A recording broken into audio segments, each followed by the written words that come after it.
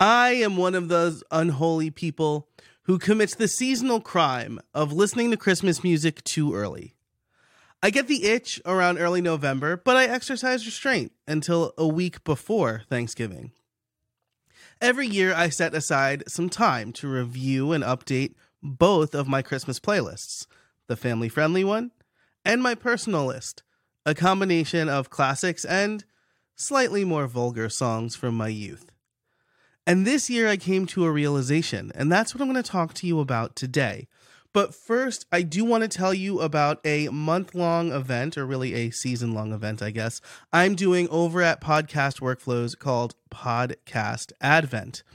These are daily posts that you'll get from the 1st of December until the 24th of December, one each day, delivered right to your inbox. And there'll be longer form articles like this one, but there'll also be just tools, tips, and tricks, and some giveaways.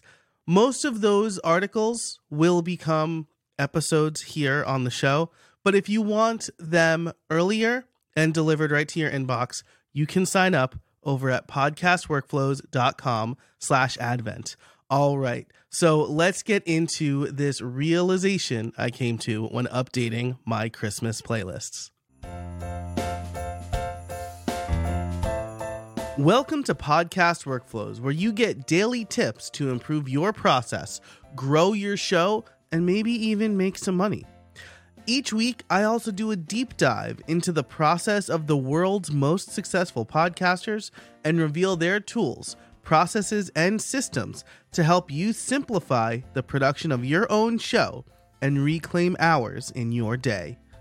You can improve your own podcast production process by seeing how the pros do it. I'm your host, Joe Casabona, and today I want to ask you the question, what's your Christmas song? See, there are lots of artists on those aforementioned playlists that I only listen to during the Christmas season. Leona Lewis, NSYNC, and Bobby Helms, just to name a few. These artists likely know that there's a specific part of the market that they could capture by having a Christmas song. And while Leona Lewis and NSYNC, at least, had huge international success before their Christmas songs, there are artists that are primarily known for their Christmas music and have used that Christmas music to grow their fan base. Pentatonix and Michael Bublé, while they became public before their Christmas music, come to mind. There's a reason musicians want to make a Christmas song or an entire album.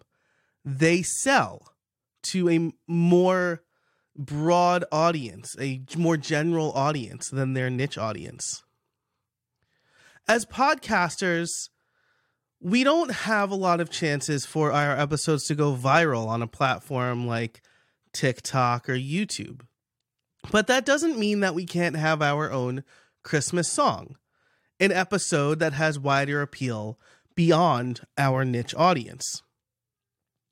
Now, I was lucky that my show saw some success early within my niche.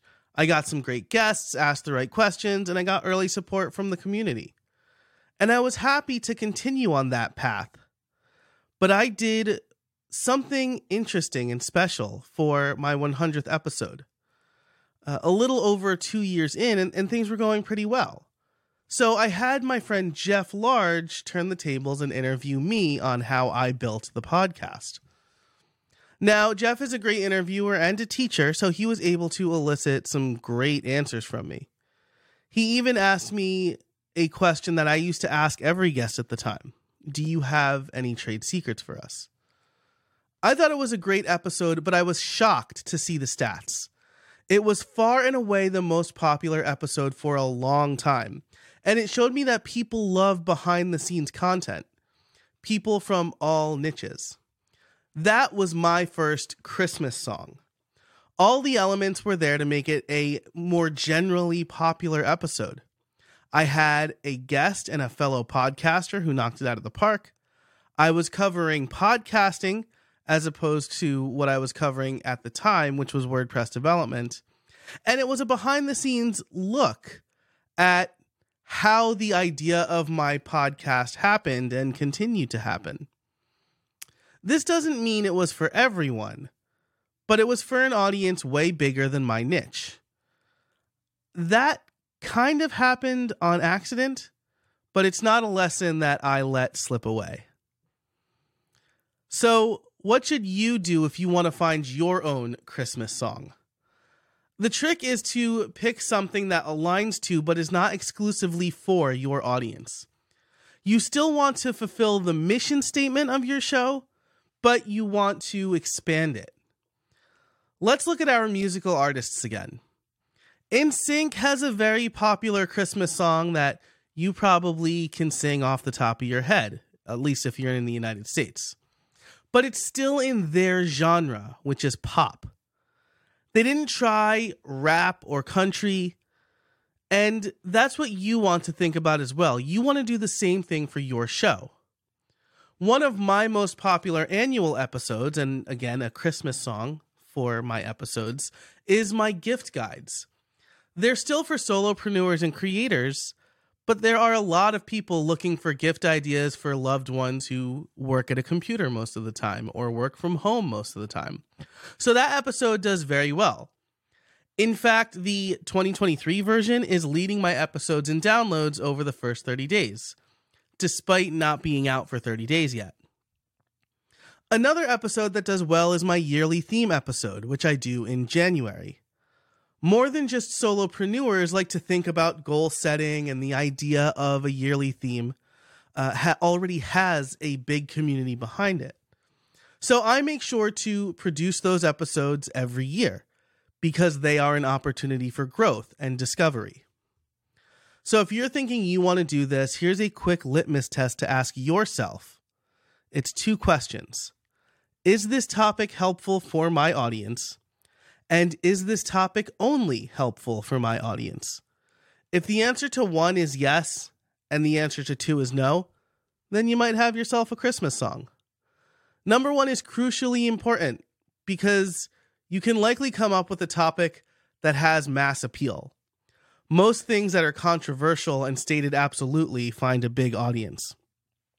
But there's a strong risk that you'll alienate your current audience, the people that you serve for the rest of the year. The other thing you can do is use the data you have. I realized that my 100th episode was a hit because I noticed it was getting listened to a lot more than my other episodes. You can leverage your podcast platform stats and the data that you see in Apple Podcasts Connect to see what people are listening to and how long they're listening, and get ideas from that. If you usually talk about how runners can leverage their phone to create better habits, maybe you can talk about your favorite fitness apps or how you use your Apple Watch. This serves your audience of runners, but it also appeals to a wider audience of aspirational exercisers. The biggest thing you can do here is take action and experiment. Unlike the Christmas song, you have more than one shot per year to make a hit. Every few months, try something different, a format or topic that might do well beyond your audience. Measure the data and see what kind of feedback you get. Then try again and keep what works. Thanks so much for listening to this day 1, quote unquote, of Podcast Advent.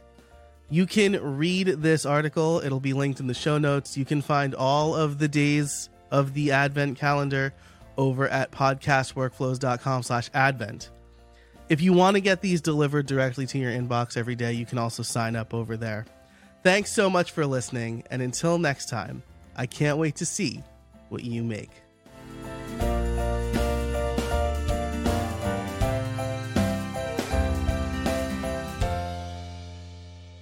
Hey, before you go, I want to tell you about a free resource I have called my podcast process templates. They are a set of Notion documents that give you a full podcast planner, a show planner, and even some AI prompts to help you get the creative juices flowing.